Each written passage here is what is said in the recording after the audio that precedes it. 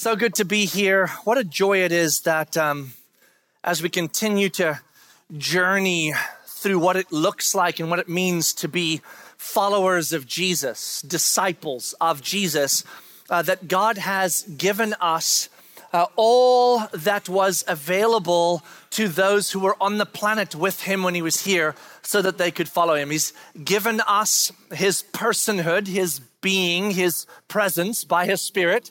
His Spirit is with us, even so far as being with our spirit dwelling within us, right? In this temple that is my body and our collective bodies, he's given us his body to be with, and you are around his body right now.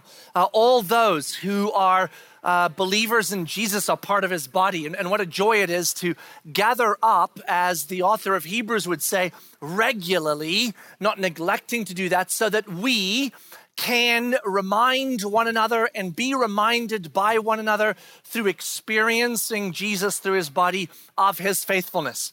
In a world that is in regularity through the circumstances and relational dynamics and resource challenges, trying to convince us that God is absent and unfaithful. And to come back here and to be reminded by his body through his Spirit, his personhood, of his faithfulness, it is a good and right and beautiful thing. And then he's given us his word, by which his Spirit and his body navigates and speaks and teaches. His Spirit teaching us through his word and through each other. And what an incredible thing this that we call his word is.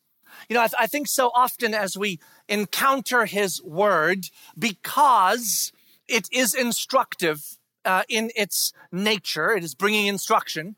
And because we use words like we should study his word, study the Bible, which we should, I think often we move our mindset to experience this beautiful thing as a textbook with instructions in it that we are to dig into and try and determine the details on so we can get right the things God tells us to get right. That's how we experience his word more often than not.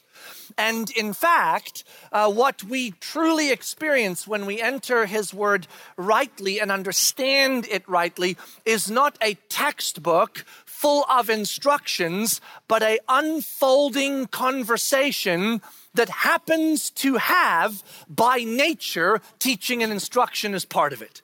We watch the Old Testament unfold, and it is a sequence of stories like you would experience if you were conversing with someone. And we enter the New Testament, and it is a sequence of stories and then a set of letters. And so it is this constant relational dynamic taking place between people within the scriptures and from God to us. I was reminded when I was in Brazil just recently, teaching through John 15 and 16, which is where Jesus talks about the abiding life, that he is the vine and we are the branches, and then that he will send his Spirit to teach us, that as we learn to become disciples of Jesus in our context without him being on this planet, that one of the things we get to do in that is to come and listen to him teach through this. And I think of it as the fireplace that was likely the end of each day if you were walking around with Jesus on the planet, perhaps each morning before you headed out into whatever you were going to go do. Perhaps in the middle of a day when Jesus gathers you and we sit down, he says, sit down for a second. Let's talk. And then he has this conversation. And by nature, a conversation is something you listen to and then it sparks thought and then you ask questions and dig. And I wish so often that our experience of Scripture would move much more to a space of study insofar as I am digging to understand the conversation better. If I'm digging for context, or I'm digging the original languages, or I'm digging for the historical setting, it is because I want to get a better handle on what I am hearing in this conversation. Does that all make sense? You may be saying, that's a lot of talking, and we're in 1 Timothy.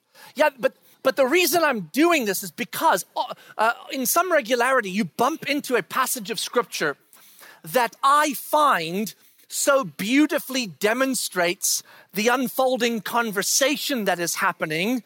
But because it is instructive, if we're not careful, our propensity will be to take that passage, pull it from the conversation, and then go through, look, he's saying this and this and this. We need to do that and that. There are rules here. Though instruction does instruct us, and we would be wise to take that instruction and pay attention to it, when it is in the unfolding conversation, the instruction becomes much more clear as to its reasoning in our relational dynamic with each other and with God. And the passage we're about to step into, you'll watch literally as in the writing of this letter, Paul's conversation unfolds in his head. If you read it like it is, like a conversation, it makes perfect sense. You're like, yep, there you launch, and then you launch. And what I love about the Spirit of God, because this is a conversation he's having with us, is that he uses the way he designed us, our brains, Paul's brain, to write a letter that is inspired by the Holy Spirit, but not written as a textbook, just Paul's thoughts unfolding, and then the Spirit of God bringing about his beautiful clarity as he inspires Paul to write. So, are you guys ready to jump into where we go next and watch the conversation unfold? Now, before we go to the actual passage, whenever you step into a conversation midway, you want to be clear that you know what conversation you're stepping into, right? Because it gets super weird if you step in a conversation midway, you hear one sentence and you're like, oh, I have a thought on that. And they're like, that's not what we're talking about. Have you ever been there? Like, halfway conversations, ask the question, what are you all talking about? Because then it gives you some context. And the conversation we're in 1 Timothy, excuse me one sec, is a conversation that Paul is having with Timothy to prepare him to have a conversation with the church in Ephesus to redirect them when they've kind of lost their way. And part of the losing of their way came about when leaders in the church moved from a mindset of serving the church and utilizing what God has given them for the sake of the church, and became self-indulgent and started seeing what they could extract from the church by lording over the church. And so false teaching emerged so that they could exert their power and extract what they want. That's happening in the leadership. A lack of godliness and a growth of self-indulgence. That's the broad conversation that's happening here. And the most recent part of that conversation is where Paul said to Timothy, if you are willing to go and confront the leaders of this church with what they are doing, this is what a good servant does. I know what I'm asking you to do, Paul, is uncomfortable and difficult and hard. They're older than you. They have more history than you. They're a powerful church with powerful leaders, and you're going to roll in there, and you've got to bring some redirection, some correction. But if you do it, man, that is what a good servant of Jesus does, because you are grounded and sound in your doctrine, and that is what love is. And the aim of our charge, our correction, our redirection is love. So this will be a loving thing. And then if you remember from last week, Paul says, when you go to these leaders and they are older than you, have more history than you, have more experience than you, they're going to tell you, who are you to come tell us wiser, older folks what is right and good? You're just young. You don't know. And Paul says, don't let them look down on you just because you're young. Don't let age be the primary determiner on whether you are wise or whether you have sound doctrine. Are people that are older wiser than people that are younger? Sometimes. Well done. I just got a sudden sometimes from like several people. Sometimes. If both humans theoretically walked in wisdom and collected wisdom, and one's lived for 80 years and one's lived for 20, who has the most wisdom? The 80-year-old. But what if the 80-year-old has not been collecting wisdom and just been foolish for 80 years? Then they're a greater fool than a 20-year-old fool. And so it does not necessitate someone having wisdom just because they're older. And so Paul says, Timothy, you have collected wisdom. You have developed sound doctrine. You have studied well. You have been empowered by older folk. The elders have laid hands on you and prayed. Stand in all of that. You are bringing wisdom to some older people that in this context are behaving foolishly because they are self-indulgent. So step in and do not be afraid and do not let them use your youth against them. You with me? What might you do if you're having a conversation with someone who's younger or someone who you are discipling and you've just told them something like, let your youth stand forward, don't be afraid of it, don't let them look down on you. What might someone like that then accidentally do when they approach people that are older? You don't get to tell me what to do. Paul said, just because I'm young, you don't know more than me because you're older. And so I'm coming in. And you know that thing when we're given instruction and we're fanned into flame a bit? And we're like, don't be afraid of the older folk. They don't know as much as you. Oh, I knew it.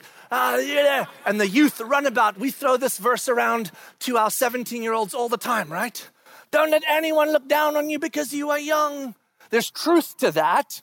But Paul also knows that taken too far ends up into a world of disrespect, a world of not paying attention to where there is wisdom in other spaces. And so in a natural conversation, what might happen next? Watch what Paul does. Grab your Bibles now. We're in the conversation, a conversation about confronting some self-indulgent leaders in a church that has become in of itself self-indulgent.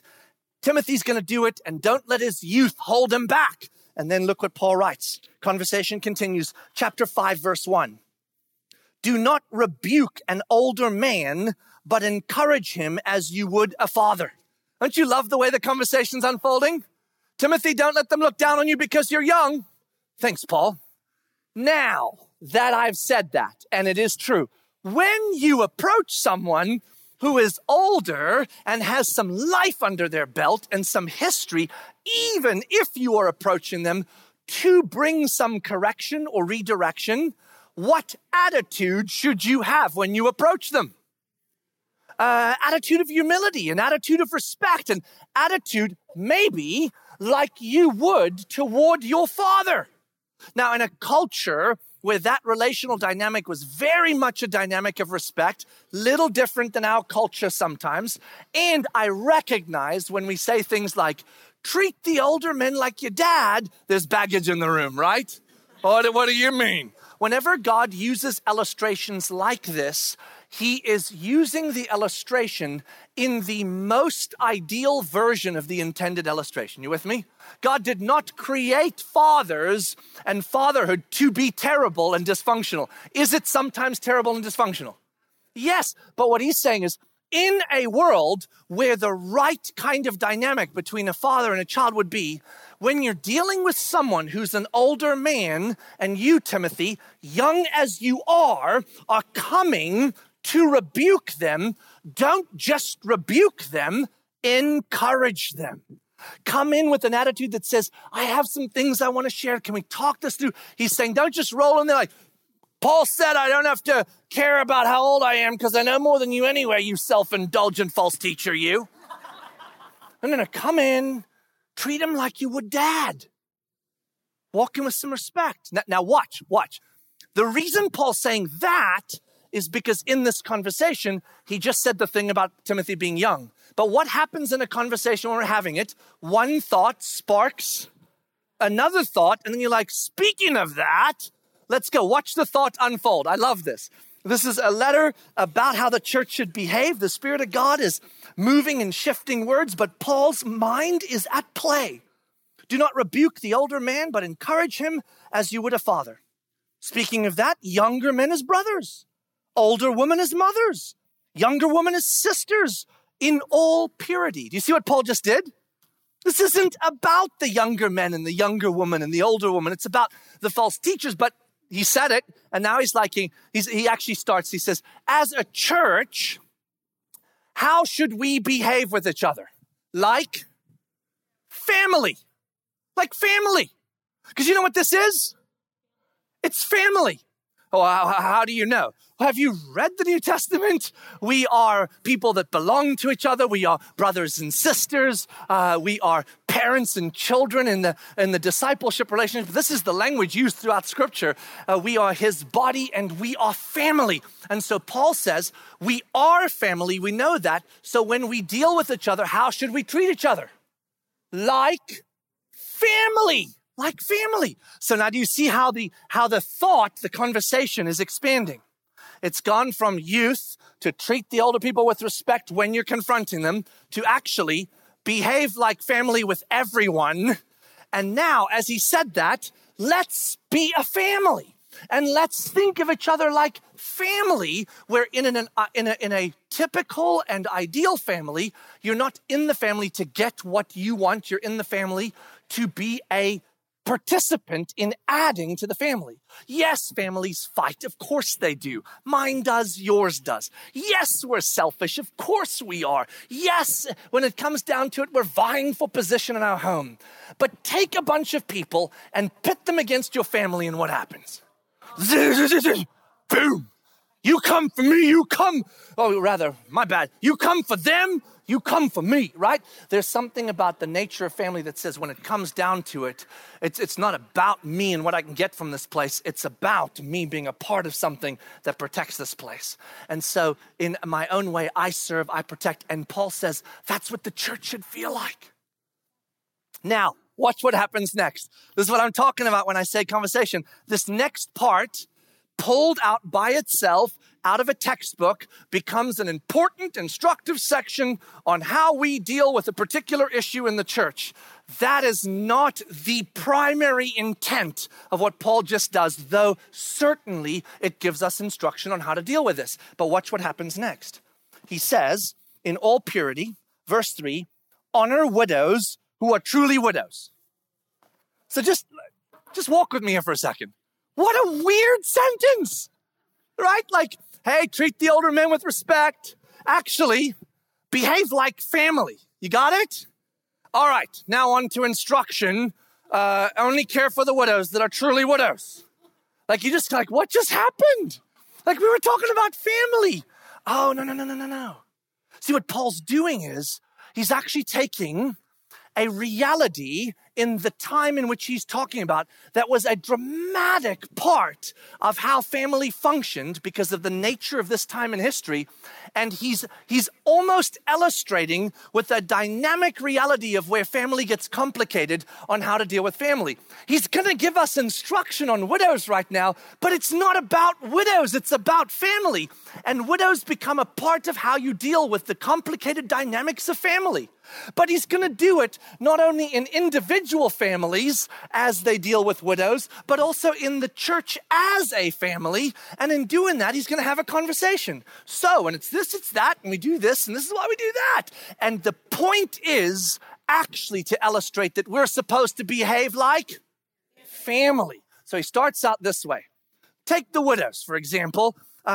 We really need to care for true widows. Now, by the way, widows, just because it's a reality that's very different in our time than in his time. Because you might say, well, widows is always an issue. Like in our church, we have some people that are widows. But think about this. Do you know what the life expectancy is in 2022 currently? I looked it up. So 79.6. 79.6. You are generally, in the average human reality, in our cultural context, going to live to 79.6. So those of you that are 79.8, I mean, time to celebrate. Those of you that are, just kidding. The point is it's an average, right? So 79.6 is generally what happens. Do you know what the life expectancy was of a person in the Roman Empire in AD 50 when these letters were being written? Good guess, 47. Try again. 22 to 31. 22 if you include infant mortality, and closer to 31 if you don't.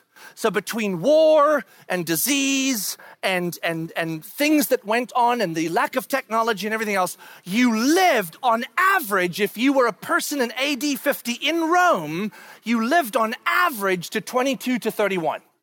Were there older people? Yes, of course. But if you did the average, the majority of society experienced their losses in that season of 21 to 50. When you got to 60, if you lived to 60, everybody else in your life was probably dead. I'm just saying that so when you talk to someone that's 103 in our culture, have you ever done that? I've talked to several people that have passed the 100 mark, right? Or the late 90s. And one of the things you hear from them is the tiredness of soul because they've lost everyone. Right? Their children, they've buried their children, they've buried their spouse, they've buried their friends, and they're just like, I just want to, no. I don't want to be alone. And everyone I've known is gone because I'm 103. And the average people don't live that long. So in this culture, at 60, you were that. So when Paul is talking about widows in this church, he's talking about a massive amount of people in the church. Having a widow in your family or a widow in your church was more normal than not normal. Isn't that crazy? And how old were the widows usually when they showed up? In their 20s. In their 20s, they'd gotten married at 13 or 14 or 15, and they lost their spouse in their 20s. And you say, 13 or 14 or 15, that's terrible. It's not when you're living to 31. I'm saying that life looked different then. So when Paul says, hey, speaking of family, we're going to talk about an issue that's part of the family, right? Part of the church family, part of the individual family. And I'm going to use this reality to show you what I mean by treating each other like family. And so much is about to come out of this that has nothing to do with widows and everything to do with widows simultaneously. Take a look. Okay, so you get the context now, right? We're talking about a lot of widows here of different ages, mostly younger. Honor the widows who are truly widows. But if a widow has children or grandchildren, let them first learn to show godliness to their own household and to make some return to their parents, for this is pleasing in the sight of the Lord. So look what Paul first does. He says, look, we've established this thing in the church that we should care for the vulnerable and care for the widows, right? That's already been established by this time in history. So the church is assuming it is supposed to take on the care of the widows and to take those widows and employ them. I don't mean like as staff. In other words, bring them into the church and have them begin to function within the life of the church. Them being family to the church being family to them. So the assumption would be anybody who becomes a widow is immediately put into the category of you're a widow now, you're part of the church, and we're going to take care of you and you're going to be part of us. And remember, just a quick side note, what was one of the issues that the false teachers had brought to the table that Paul was standing against? They said they forbid marriage. So if you're a widow who's maybe, say, 19, you had a husband, the husband dies, now you are forbidden to get married. So now you're going to be a widow for a long time. You're going to come in the church and functionally join the church as a widow. And Paul says, okay, listen, start here.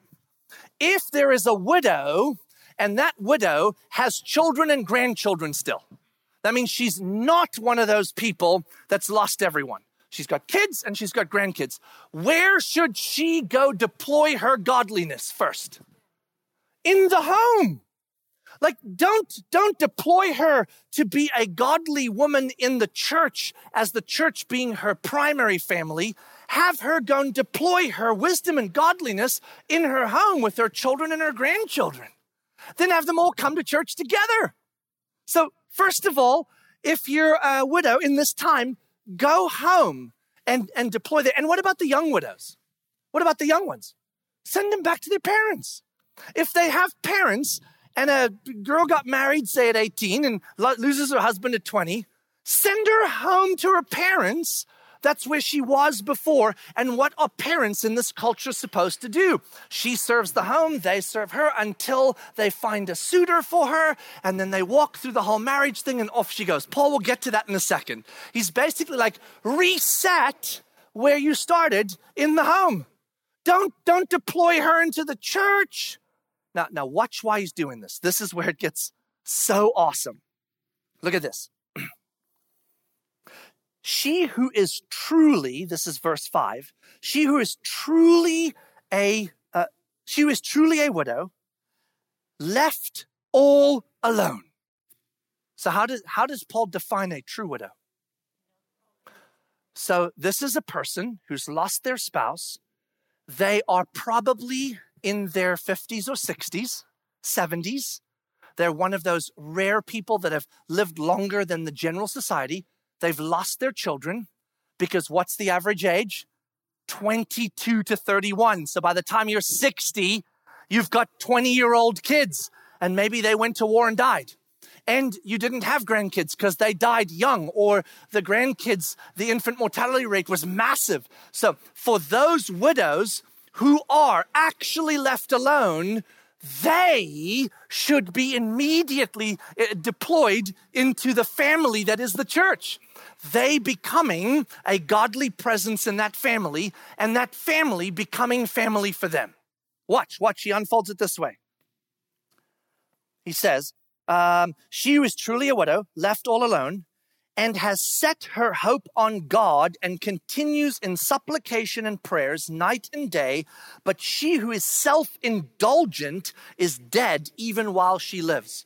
This is fascinating because Paul is setting something up here that doesn't have to do with widows, but that has to do with us as the people of God. And widows is the category he's using right now because he's already used it in all sorts of other categories. What kind of leaders does he want in the church? Servant leaders, godly leaders, leaders that are about the church and not about themselves, about Jesus and not about themselves. They are not self-indulgent. Remember, he's already dealt with all the qualifications we should look for in leaders in the church so that they don't become fools and behave like fools, becoming self-indulgent. Now look what he's doing with widows. He's starting to categorize it for all of us. What kind of people do you want in the church deployed in serving the church? Godly people. So if there's a widow and she's lost everyone and she is godly, absolutely get her involved in the church to function as a grandmother, mother to the church and function as her family. If she's not godly, she's self-indulgent, she's in it for herself, she's taking from the church, don't deploy her yet. And encourage her, rebuke her, correct her like we would each other, but don't deploy her. We're not just saying, if there's a widow, take care of them. In fact, let me rephrase. We're not just saying, if there's anyone, take care of anyone. We're saying in this category of people that are going to serve the church and the church is going to serve, what kind of people do you want us all to be? Godly people. And if we're not godly, then first do the hard work of correcting that. If they are godly and they have kids and grandchildren, where's the best place for them to go be godly? At home. At home. And one of my favorite quotes of all time, and certainly my favorite quote of Mother Teresa's, is this. Mother Teresa once said, if you want to change the world, go home. If you want to change the world, go home. Just a side note real quick for those of you listening. We are a strange culture, aren't we? I mean, lots of strange cultures in the past. We're not more strange than other cultures. We just have our own crazy strange. And one of the strangest things that we've done that the enemy has managed to do is that we have devalued the home. We have said the home is the burden you carry, and your workplace, your career, your social networks, your status, your bank accounts, that's what makes you a man or a woman. That's what makes you successful, valuable. Our society took it all the way and said, what makes you most valuable is being a consumer. And what makes you second most valuable is being a producer. And so we went after consuming and producing, and the home devalued. And now those of us that are home as our vocation, we feel like we're wasting our life. And those of us that have vocations outside the home, we're hardly ever home. Did I just say all that out loud? Sure did. Because we have devalued the home. And what Paul says here is the place that most needs godly people to be deployed is the home. If a widow is godly and she has children, grandchildren, deploy her there. If she has parents, deploy her there, because they will keep discipling her. If she has no one and she's godly, deploy her here. And then we will see what happens. If she's not godly, deploy her nowhere and disciple her, because we don't want ungodliness in the church or in the home spreading around, right? Okay, watch this. Now look what he says. But if anyone does not provide for his relatives, and especially for members of his household, he has denied the faith and is worse than an unbeliever. So look what Paul's doing. He's setting it up. And not just about widows again, but about how we do family. He's saying this, the church is a family, and we have a family at home. So he's dancing the dynamic between the two. The family at home is part of the church family, but where does the church family's responsibility take over from the other family when they can't? If you have a widow who has no one, is the church responsible to be her family? And is she responsible to be a godly leader within the church? Like she would have been in her home if she had a home. Yes. But if she has a family, then where is she supposed to be a godly leader? In her family. And what's the family supposed to do? Be her family and take care of her. So here's what he's saying. If you're a self-indulgent person, period, widow, whatever, that's no good to anyone. And families, if your big idea in this cultural context is now that we've said the church should become family to widows, you're like, sweet. If somebody becomes a widow, I'll just relegate them to the church. They can be their family. In the Roman Empire was a crazy empire, as you well know. The Greek Empire was. They did many terrible things. But one thing that they did do in this time is they took care of their families. So here's what Paul's saying. If you church people relegate those who are vulnerable that are part of your family to the church because they can take on the burden of taking care of them, you're worse than the unbelievers because they at least take care of their families. Can you imagine if the unbelievers watch the church and they're like, we care about our families. The church relegates their family members to the community and burdens the community with what they should take on. How terrible would that be? So do you see how the conversation's unfolding?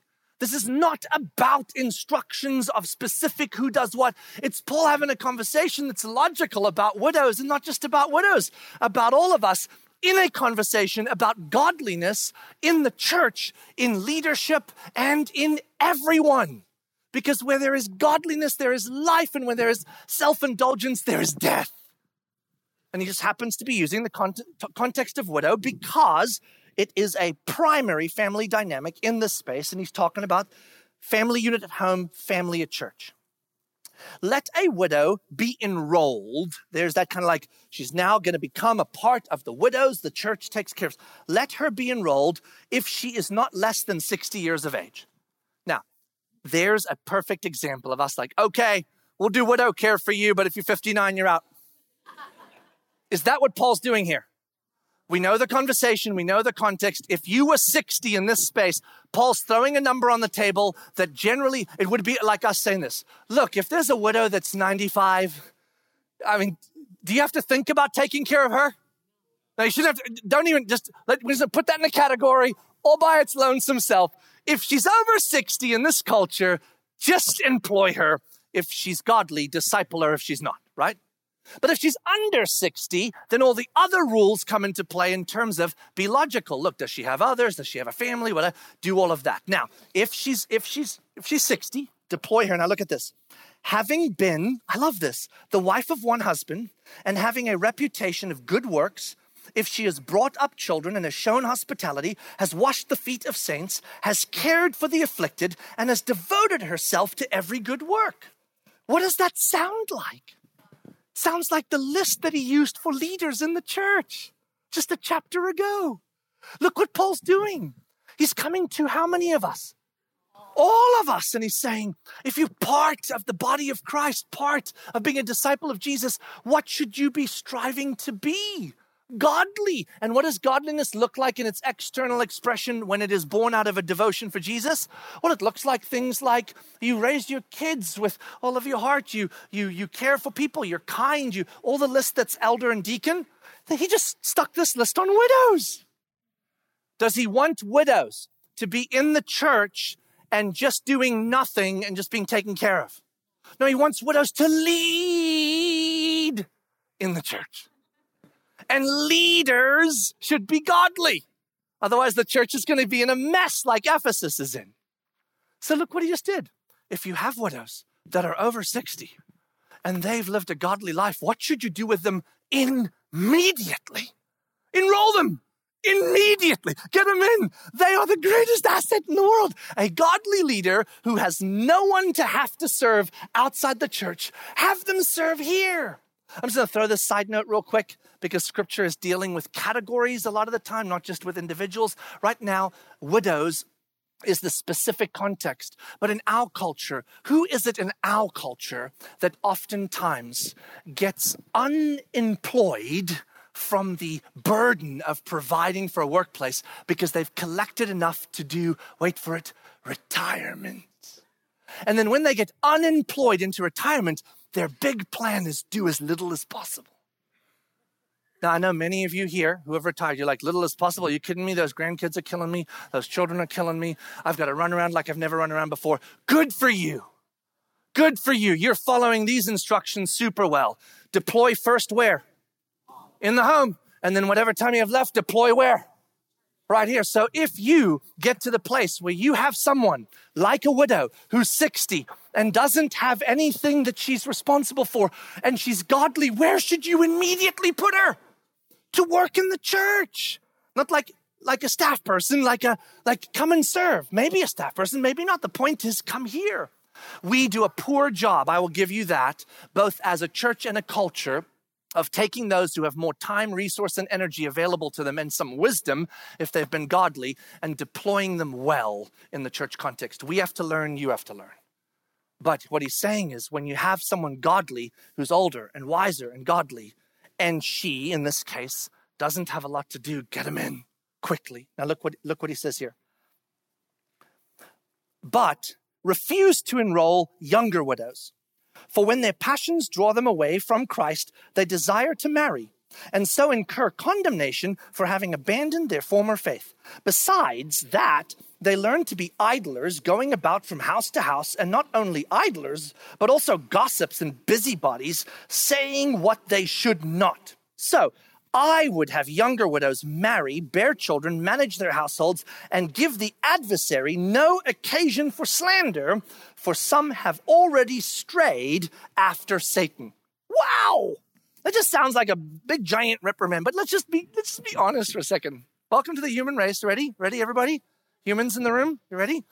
When we have nothing to do, and we have everything provided for us, we got a big nest egg, and we don't really have to do anything. That's exactly our propensity is to gravitate towards serving deeply the world. No, we become idle, and as soon as we're idle, we start walking around. In our context, we jump on social media, have lots to say, hang out with our friends. This is Ephesus that we're talking about. Ephesus was a Roman and Greek hub. And these people were already, many of them, in a wealthy city with wealth. So a lot of these younger widows, they had even from their families wealth. So they'd marry a husband. Maybe there's wealth in the family. The husband passes. They now have the wealth. And now they're going to come to the church. The church is going to take care of them, meet all of their needs, and use them to do what? Nothing. So then what are they going to do? They're going to walk around with each other. They're going to talk about how lonely they are and how they wish they had husbands, but they can't have husbands because the church forbids marriage now that they're a widow because they've been employed as widows, because the leaders of the church know that these wealthy widows are advantageous to their church so they can get their money and their time, and they walk around, become idle, gossip, and end up doing things they ought not to. Who else does that? All of us do that. So what Paul is saying is, for younger widows, don't deploy them into the church without the wisdom that older widows have, just to walk around and have nothing to do and get themselves in trouble. Get them back in the home and then do what? Have those parents work like they did the first time to get them what? Married again. And when they get married, first they were responsible in the home for their parents, just like the children were, and then responsible for their household. When you're raising your kids, managing your household, doing your thing, you don't have time to run around and be idle and gossip. And I mean, we still figure some ways out to do that. But most of the time, when we are busy doing what God has called us to do, then we are actually more godly. Now watch this. Here it is. What is our calling for each other? What is love? The aim of our charge is love. What is the charge? The charge is toward godliness. Should I be desiring godliness for you? Should you be desiring it for me? Should I be rebuking, correcting, course correcting, whatever else, in a gentle and kind way, as though you were my sibling or parent or child, to make you more godly? Yes, because that's life. And what he's saying here is, church, behave toward the widows in their best interest, not in yours. Behave toward them in their best interest, not in yours. And families, behave toward the widow in their best interest, not yours, and in the best interest of the church. So first, widows, get them back in the home, get them married again if they're younger. If they're older, get them with their kids and their grandkids. If they don't have any of those and they're godly, get them in the church. And then, widows, be leaders for any of those contexts. And any of those contexts, be family to the widow. And if it's the church, then we better be a family to the church. Look what he says next. And we close with this. If any believing woman has relatives who are widows, let her care for them. Let the church not be burdened, so that it may care for those who are truly widows. So Paul ends this seemingly about widows, and yes, partly about widows, but actually about all of us. This is what he says. Do you realize that when a group of people who do not need the church to meet all their needs are in the church to have all their needs met, they actually rob the church of the ability and calling God gave the church to meet the needs of the people who actually have needs? Did you hear him say that? He was just using the widow context here. If widows who don't need the church and have family that can engage with them burden the church, then the widows who need the church don't get the church, because the church is burdened by all of those who don't need the church. That's how we should care about widows. Are you buckled up? I'm just giving you a heads up, because when I'm about to say something hard, I just give you a heads up. Just buckle on up, because your little soul's going to get all bent out of shape for a second here. You're going to get super defensive. You're going to be like, oh, I can't believe he said that. And I can't believe I'm saying it either, but I'm going to say it anyway. So our context is a little different, right? What Paul is doing here, and this is the beauty of a conversation, is it's about widows, but it's about much more. Here's what he's saying. Hey, folks who follow Jesus, if you're in the church looking for the church to meet all of your needs and preferences when you're perfectly capable of meeting them yourselves, or they're just your preferences, not your needs, then you become a person who keeps the church from being able to meet the needs of people who actually have need.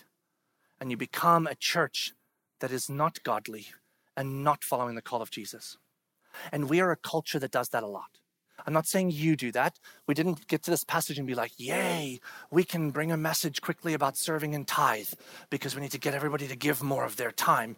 You guys, plenty of you are plenty generous with your time and plenty generous with your resources, and a bunch of you are not, because we have been taught from the time we were raised in this country that everything exists for us. And we can be whatever we want and do whatever we want, and everyone should bend to our desires and will, because we are individuals who matter, and we do matter, don't get me wrong. But we roll into church, and what we do is we watch what the church can provide. We choose churches by what they can provide for us and for our families, not needs as much as preferences. We want all the things to be the best that they can be, and when they're not, we complain. This isn't as good as it should be. I didn't have that. But then we don't serve, we don't give, and we don't participate. And what Paul just said is, whether it's a widow, a leader, or anybody else, If you are in the church, self-indulgent here to get what you think you need and what your preferences are, but you are not participating with generosity of your talents, gifts, time, energy, and resources, then you are robbing the collective, the body of Christ, from meeting the needs of people who actually have them.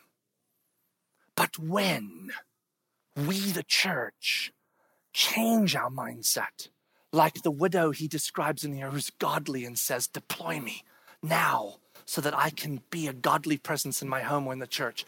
Then when our mindset is, what can I bring to the table for the church collectively so we collectively can make a bigger difference?